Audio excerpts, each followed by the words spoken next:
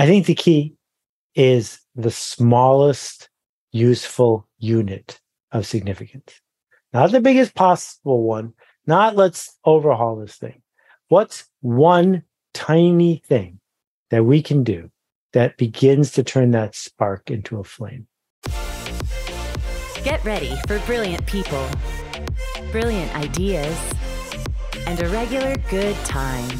This is Brilliant Thoughts with Success People editor Tristan Almada, the show that thinks about how personalities, relationships, and communication shape business success. And now here he is, Tristan Almada. Okay, I finally got to interview Seth Godin, and here it is. If you don't know Seth, Seth's been around for a while in the marketing world. Not only is he a legend, he's written many bestsellers, and his latest book called The Song of Significance focuses on the part of humanity that we haven't focused on for years. As businesses continue to grow, they focus on the bottom line. They focus on humans being a resource instead of actually having some dignity, having agency. He compares what we need to be like more like a beehive, like a colony of bees. And we dive into what this looks like so that you can better run a business, you can better run a team, regardless of the size. The book is powerful. In fact, I've got my whole team now reading it, we're dissecting it, and we're thinking, how can we run a better business, a business that we're proud of running, where we empower each other instead of commanding each other to do things. Listen in. It's powerful. It will change the way you do business. Welcome back to another episode of Brilliant Thoughts, a Success Magazine podcast. And today I've got Seth Godin with me. We're going to talk about the feeling and the meaning and the idea of significance. It's a beautiful thing. Seth, welcome. Thank you, Tristan. I go way back with success. It's just a pleasure to be talking to you. Dude, I was looking at the archives, and yes, you do. I was doing some research. So thanks for everything that you do. Let's jump right into this. The first question I had as I was reading it, I just finished it yesterday. Great book. I recommend it to all businesses, teams, entrepreneurs, business owners. It makes you look at your company differently in a really, really positive way. But I've got a question. Was the name and the title of the book inspired by the Song of Solomon by any chance? Or where did that come from? It came from Jacqueline Freeman, who is a feral beekeeper. And she wrote a book called The Song of Increase. And the Song of Increase, that simple sentence just sat with me. And when I learned more and more about how the bees leap into the future, I realized we're not bees, but we can learn from them. And then I surveyed 10,000 people and found out what they thought about their best job they ever had. And when the two of them came together, that's how I ended up with the Song of Significance. I like that, man. Yeah, and you bring up the Song of Increase towards the end too.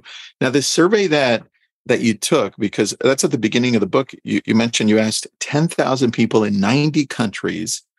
And I was surprised the top response was like feeling challenged at work, but in a healthy way. I was like, what? I for sure thought it was money was towards the top. Was that a surprise for you?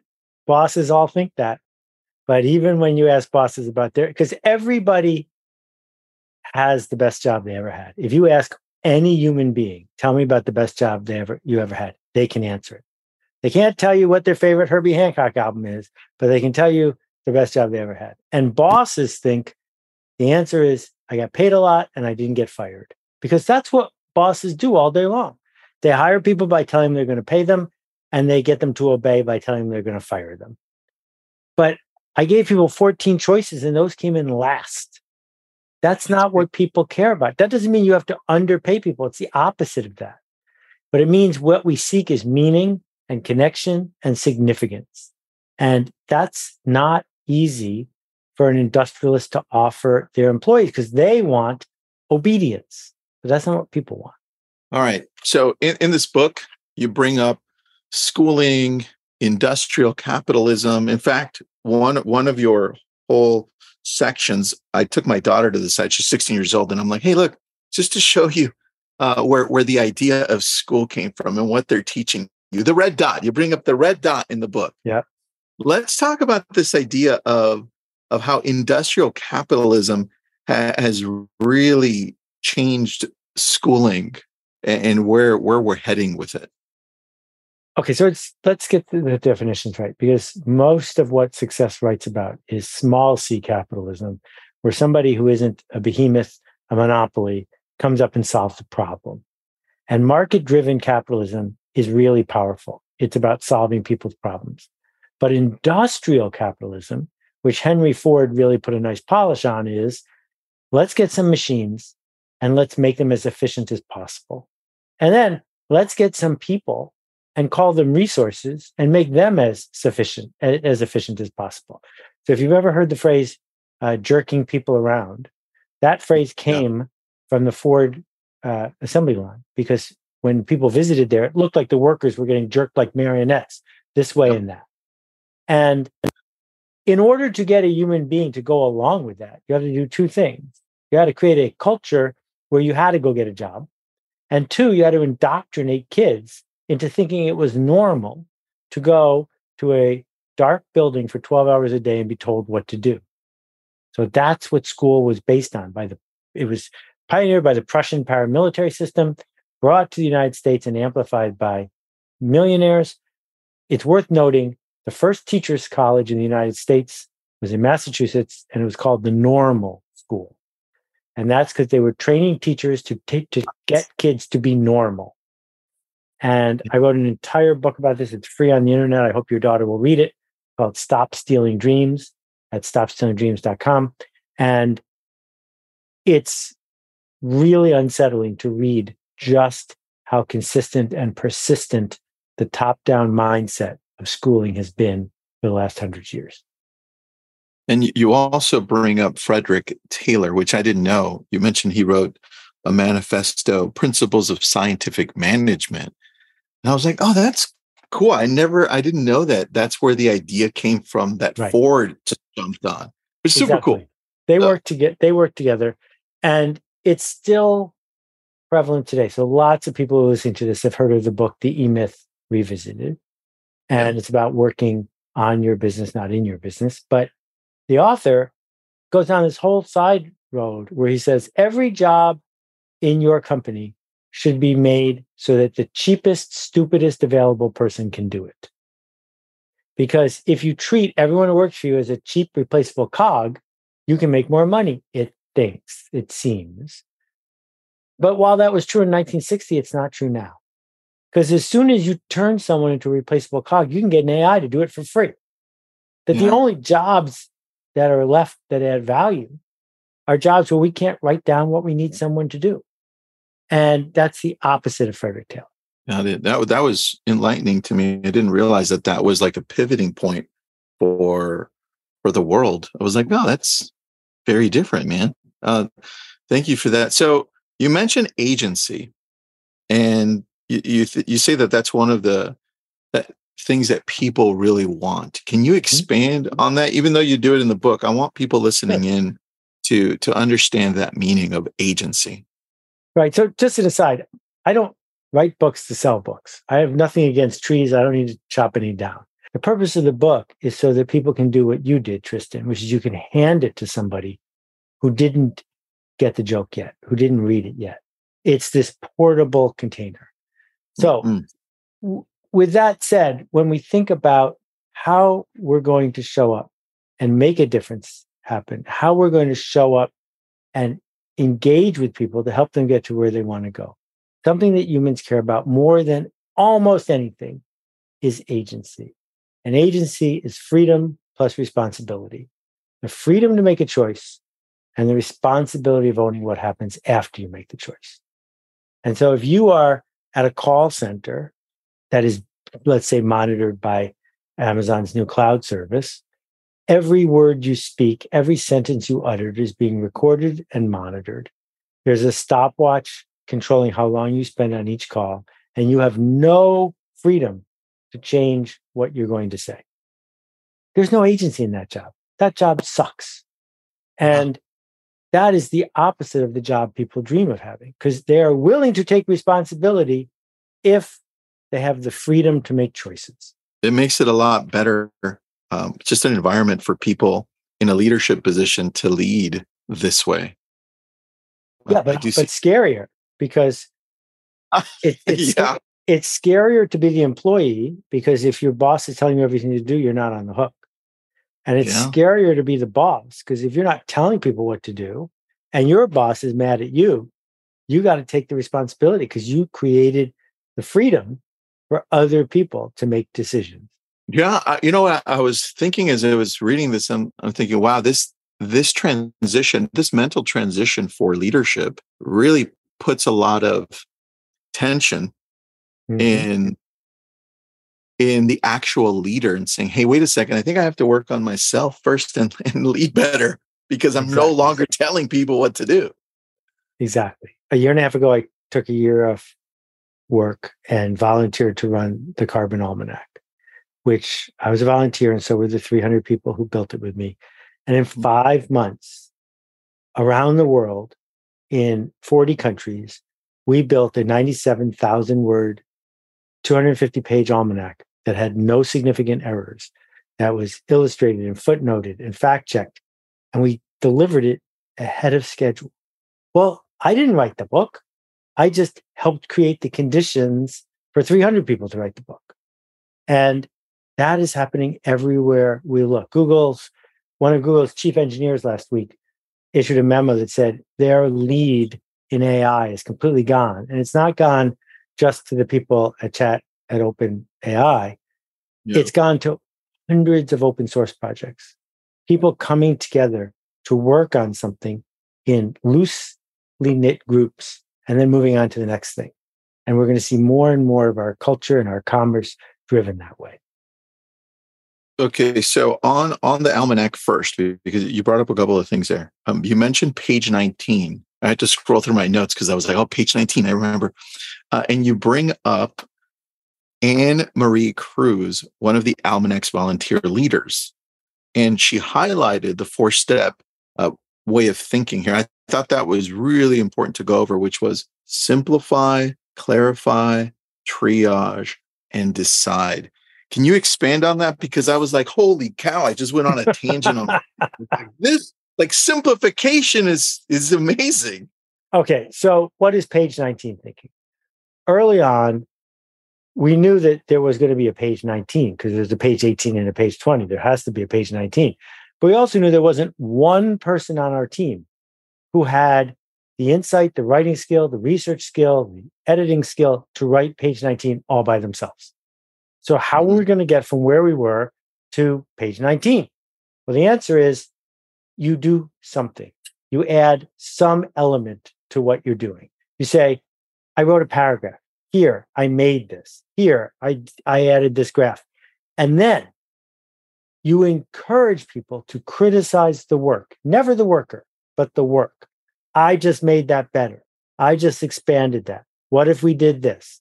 And this cycle of page 19 thinking is available to everybody if the culture permits it, to be able to say, here, I made this. And then Anne-Marie took my notion and amplified it by saying, you know what we make around here? We make decisions. We don't make widgets. We don't dig ditches. We make decisions. So what you do is you say, what is the purpose of this paragraph? What is the point of this chart? And one of the reasons people hate charts so much is people put charts and stuff with no reason. Why did I do this? What's the point? Okay, simplify that. Put it in front of people. Let them make it better. Repeat. Often the problem that I found in just thinking through it, I'm like, I think I'm the problem most of the time, because I'm the one that wants to tell people, hey, that's not right, right? It's like some feeling like I need to take control over it, which is the opposite of what we need to do. Right. That we are whittling our, if you think about companies that are around decades later, the person who started them didn't build the whole thing. That Sergey and Larry aren't actively at Google. Steve Jobs has passed away. There's a long list. Thomas Edison has left the building. So how did we end up with these companies? Because one person started a thing and then someone improved it and someone improved it and someone improved it. And the cycle continues. And where you get into trouble is when you say, no, I am the omnipotent one, the all-powerful one, the only one who's allowed to make a decision. Then you're paralyzed. Yeah. There was a phrase, a sentence you had where you mentioned what we produce is change. And I was like, dude, that's beautiful. That's like every amazing company should have that as their one of their mottos, right? Because that is really what we should be looking to do, especially with AI. Like, just we're in the middle of the growth, and that's going to take a lot of different jobs away. Jobs that you're talking about that are more of the, hey, commanding people what to do, right? And I think here's where we have to look to companies to say, hey, look, we offer this ability for us to make things better, not scale like you're saying, right? And I just was like, damn, we need to go deeper into this. So if I'm looking to change the culture of an organization, small, large, doesn't matter, where do we start with the people that have already bought into at least wanting to make change and work with you? I think the key is the smallest useful unit of significance. Not the biggest possible one, not let's overhaul this thing. What's one tiny thing that we can do that begins to turn that spark into a flame? So I had a really lucky first job, and I was 23 years old. There were 30 people in the company. I was far and away the least qualified person in my role. And the Christmas holidays were rolling around. We made educational computer games for kids. It was a really long time ago, so we were first. And I wasn't doing anything on Christmas, so I went in and I answered the customer service lines for 6 hours. And everybody who had their call answered was surprised that a human being answered the phone, because they were just calling, something wasn't working. It was Christmas Day. They just got their present. And in those 6 hours, I got to say anything I wanted. There were no call center things, and I didn't even have a headset, right? But for the next year, I knew more about our customers than anybody on my team, because I had spent the whole day talking to them. I knew what they were stuck on. I knew what they were afraid of. And that day, I still remember that day. How many years ago? 40 years ago? Because I changed some people and they changed me. And I was able to do that because I had agency. You also listened. You paid attention, right? And I think in this process, you also mentioned that, I don't know who it was. Was it the person that created Kinko's in the story that you were telling? Mm-hmm. Said they'd go in to their offices and say, hey, what new idea do you have? And then any great idea to go like, hey guys, we're going to test this out, right? That's working. So tell me about that. It's far than that. Paul's still around. Paul and I almost wrote a book together a very long time ago. And Paul has profound dyslexia, and he will tell you that that's one of the secrets of his success. He's almost illiterate. And when Kinko's first started, it was in an office so small on a California University campus that if it was raining, they had to close. Because in order to open, they would roll the Xerox machine out of the storage room into the hall outside, and they could do work. That's how small his first shop was. Wow. As he expanded, the only thing he did all day was visit each store. And he would walk into the store and he would say, what's new? And if you couldn't tell him something your store had done that was new and working, you were in trouble. So all the employees were spending all their time hoping for Paul to come back, waiting to tell him the innovation. And so he had hundreds of stores all trying things. And then he would report to all the other stores before email, report to all the other stores what was working. And that seems trivial, but it's so important, because at Marriott, if something isn't working at Nashville, it's also not working in White Plains, and neither place is telling the other, and neither one is trying anything. Interesting. Which, and now that I'm talking to you, I'm kind of seeing the sequence of the book open up more for me, which is now I'm thinking there was a section that you mentioned where a lot of bigger companies, they want to shut down the squeaky wheel, like that person who just seems to not be pleased, he wants to complain. But you're saying we need to embrace those because those are power users. Can you expand on that? So, if you have the Disney Channel, I strongly suggest that you watch Hamilton. It was great in person, but it's pretty great on TV. But turn on the subtitles, because when you watch Hamilton with the subtitles on, it gets way better because you can catch all the magic of his wordplay. And where did subtitles and closed captioning come from? They came from the deaf community, because the deaf community was an edge case. The deaf community said, look, we can't hear what's being broadcast. We might only be 1% of the population, 5% of the population, but adding this feature to the television will make it better for us. But it turns out it makes it better for everybody, because that tool shows you what someone who's using it differently needed. And so when we find the edge cases and celebrate them, they are going to teach us how to make something better for everybody. How do you operate your businesses? Like you've written so many different books. And when I ask you, like, hey, your team, and you're like, I don't have a team. I'm like, how do you operate in a way that you're always moving forward and making things better? How does that look to you? Okay, so you're asking 4 different questions at once. I'll try to break bunch of questions. I'll try to break them into pieces. The first one is, I did not make this T-shirt, and you didn't make the shirt you're wearing. That there is comparative advantage, and when a tool exists that someone else can use well, it doesn't make sense unless we get joy from it to do it ourselves. Mm-hmm. And so when I started one of the first internet companies, we had to invent the email sending machine. The thing that MailChimp sells you for $20, we had to build it from scratch for $1 million. Now, if I was doing something with email, there's no way I'd build my old engine. I just paid MailChimp $20.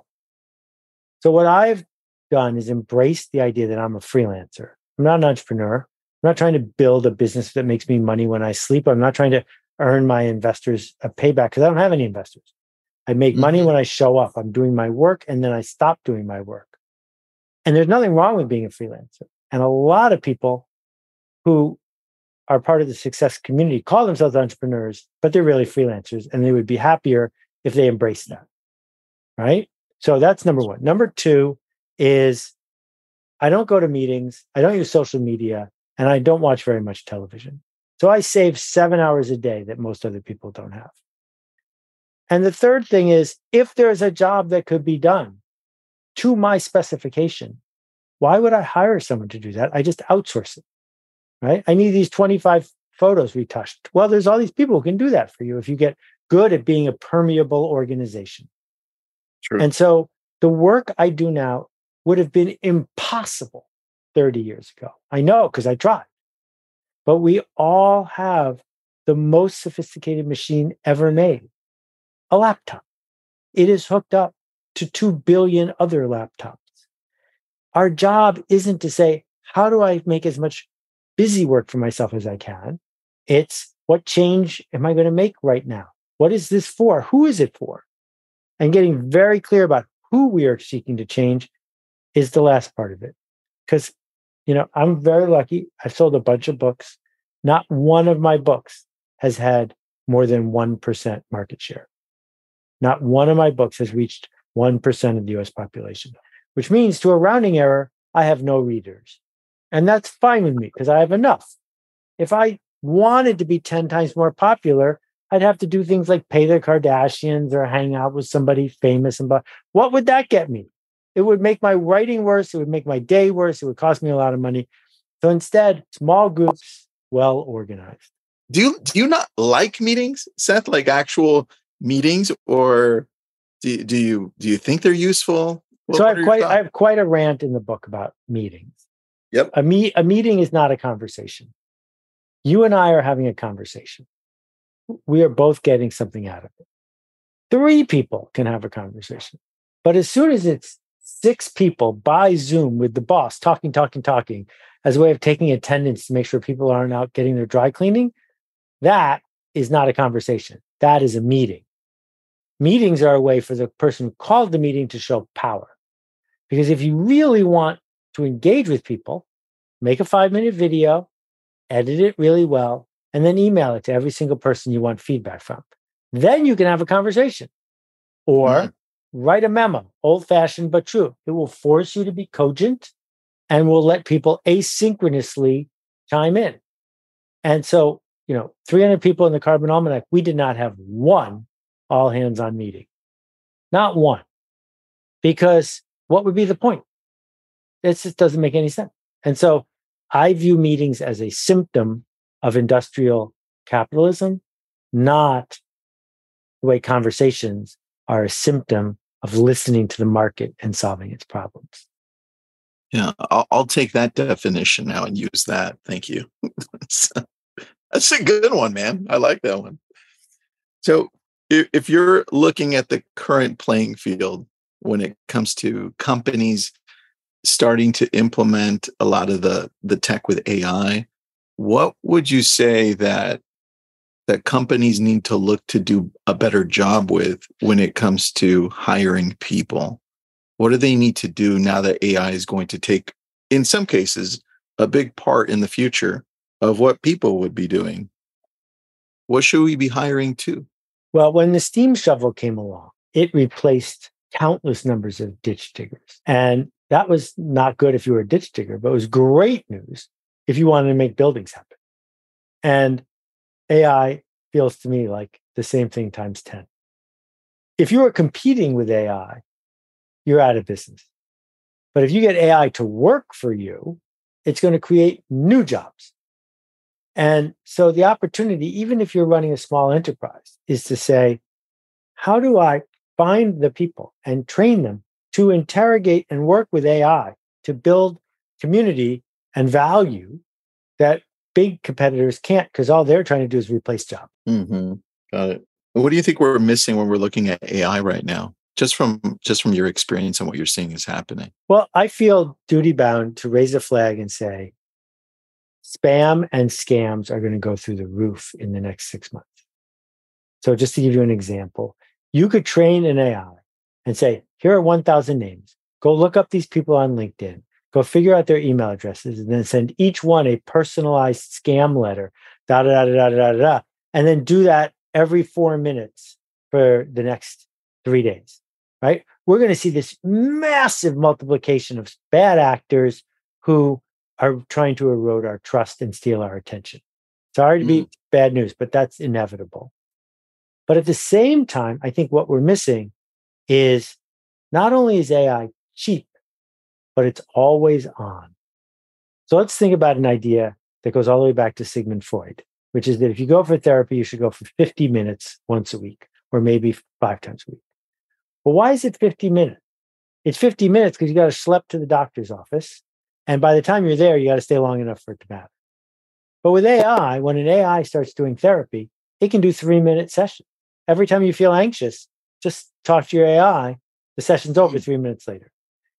These kinds of always on persistent interactions, we're used to them from smartphones, but they're going to be 50 times more powerful.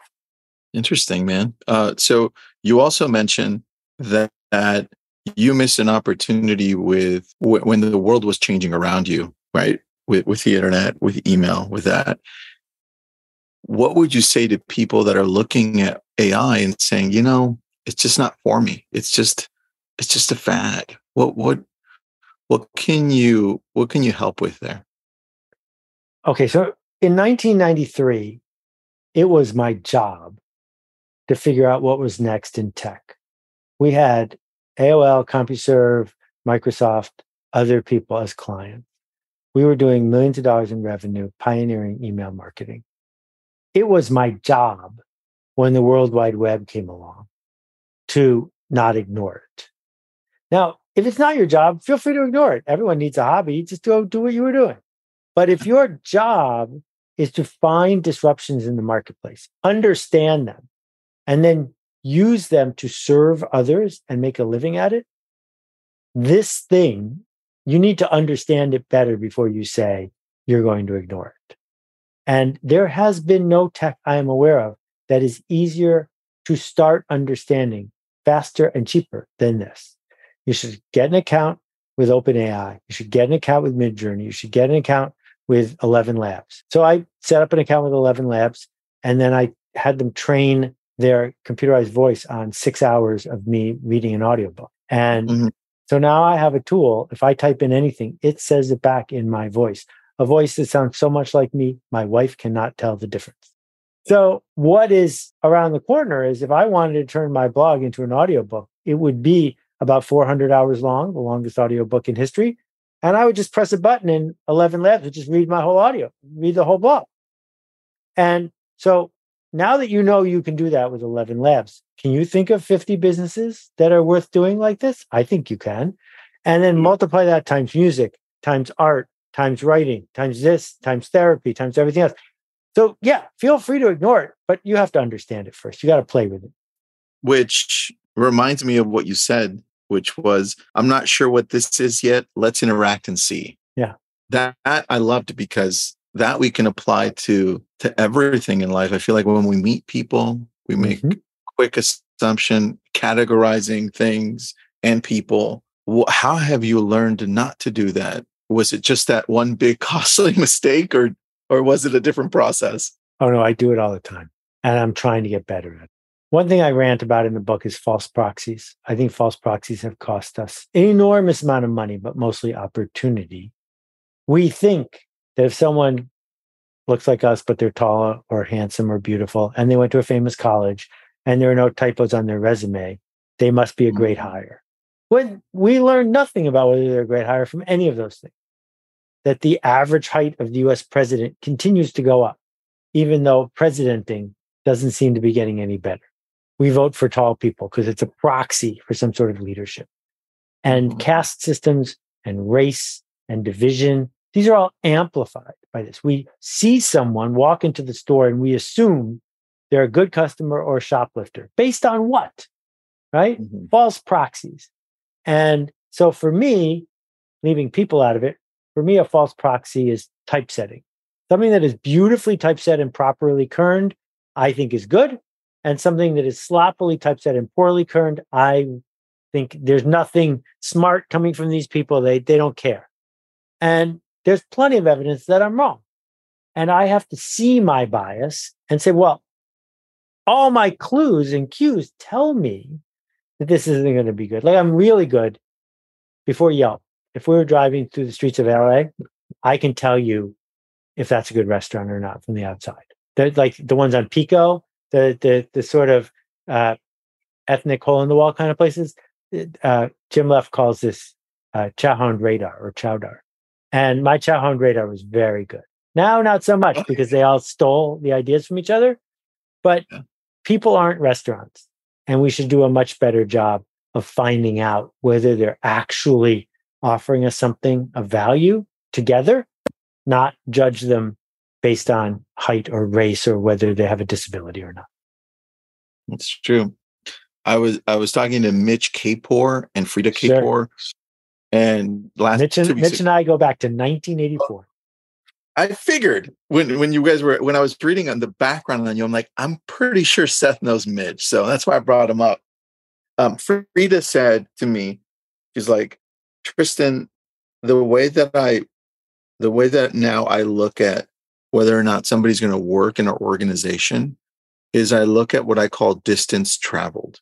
I don't look at whether they came from MIT, Stanford, because the amount of work they've put into living their life matters. And I was like, that to me was brilliant. I'm like, this helps me with my biases. So I just thought I'd share that with you. Yeah.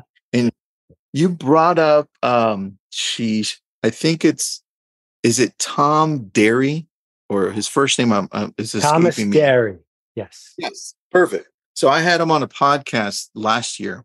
Oh, great. And we dove into, first of all, his book, but more importantly, the car wash. And you bring it up in the book. I was like, as soon as I got that, I sent it over. I'm like, dude, did you know? I'm like, can you bring up what you think of Thomas Derry's company and the importance of what he's doing? Because it hits on the significance aspect. Right. So let's get hard-hitting business here for a minute, which is a properly run car wash is a little bit of a piggy bank. You put some money into it and you get money out and money out and money out. But you're going to make commodity returns because you can't raise your prices. You can't pay your people any less. It's as busy as it's going to be. You're done. And Thomas backed into something for really good reasons that ends up leading to a better business, which is his car wash is staffed mostly by people who are not neurotypical, who have autism or something else they're wrestling with. Yeah. As a result, people will drive past 2 or 3 other car washes to get their car washed at his car wash. And they will tip better. And they will, most of all, have a better experience because they can tell themselves story, that they're engaging with other people. Add to that because many of the people who work there aren't neurotypical, they had to rebuild so many of the systems to enable people who couldn't conform to the poorly designed systems to be able to do their job. Those new systems actually do a better, more efficient job, no matter who's working with them. Mm-hmm. And so the end result is by seeking to do the right thing, employing his brother, he is now employing many, many people who couldn't get a job doing anything else. He's making more money. And he did that by establishing the conditions for significance. His turnover is lower and customer satisfaction is higher. And so I just want to highlight something here because lots of people are listening to this higher. And I just want to put my thumb right on where this problem lies. So if you've ever had Ben & Jerry's ice cream, I'm guessing you have, Tristan, #1 ice cream in America. All the brownies for Ben & Jerry are made 3 miles from here at the Grayson Bakery. And the Grayson Bakery is mostly known not for their brownies, but because Bernie Glassman pioneered open hiring. And open hiring is very simple. If you walk into their offices, there's a clipboard. You put your name and phone number on the clipboard, and then next time a job opens in production, they will hire the next person on the list. Doesn't matter if you're formerly incarcerated, doesn't matter if you used to have a drug problem. Next person on the list gets hired. No interview, you're hired. Now there's 3 weeks of paid training. Maybe you can't hack it. If you can't do the job, you can't stay. If you can do the job, you get to have it. And now your life has changed. Because you didn't get the job because you know someone. You got the job because you were next on the list.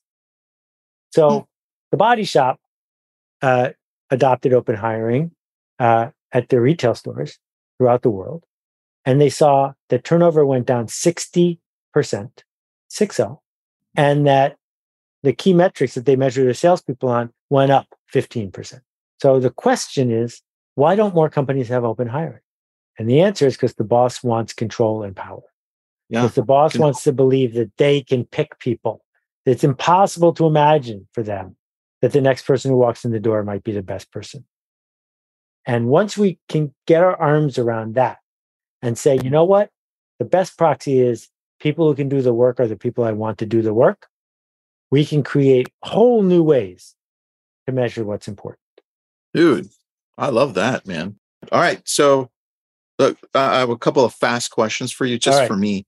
Bring it home. This is the first time I'm getting to talk to you here, so I'm excited. Do you actually write your books, or do you dictate the ideas and then go through and then write them in pen or pencil? Or I recommend that people. I've coached a lot of friends to write books, some of which have been bestsellers. And if someone is feeling stuck, what I say to them is get yourself a digital tape recorder and a friend and go for a walk. And in an hour, tell your friend the thing you want people to know. Because when you're done, you can transcribe that and now your first draft is finished. I can't do that because my first draft is up here in RAM already. My job is not to have enough words. My job is to pick which words, and I only think. Not only do I type it, I have to type it with all 10 fingers. I cannot do it on a cell phone. If I'm on a cell phone and I don't want to forget something, I have to dictate it because I can't deal with the little keyboard. And so I will say stuff, but the stuff I say, I then have to completely rewrite because it doesn't sound like me. Got it. And do you have an actual written journal or do you do a digital journal? My handwriting is abysmal. It's a disaster. Okay. And what's your favorite food, dude? What do you eat? What's your go-to? my favorite food is brown rice. Brown rice, nice. I like eggs. That's my eggs. All right, so, there you go. Easy. Seth, thanks so much for doing this, man. We appreciate you a lot. Thanks, Tristan. Keep making a ruckus, okay? Thanks, bro. Those are all the brilliant thoughts that we have for you today. If you like what you're hearing, drop us a review or just tell your friends. This has been a Success Podcast. Head to success.com/podcast to hear more just like it.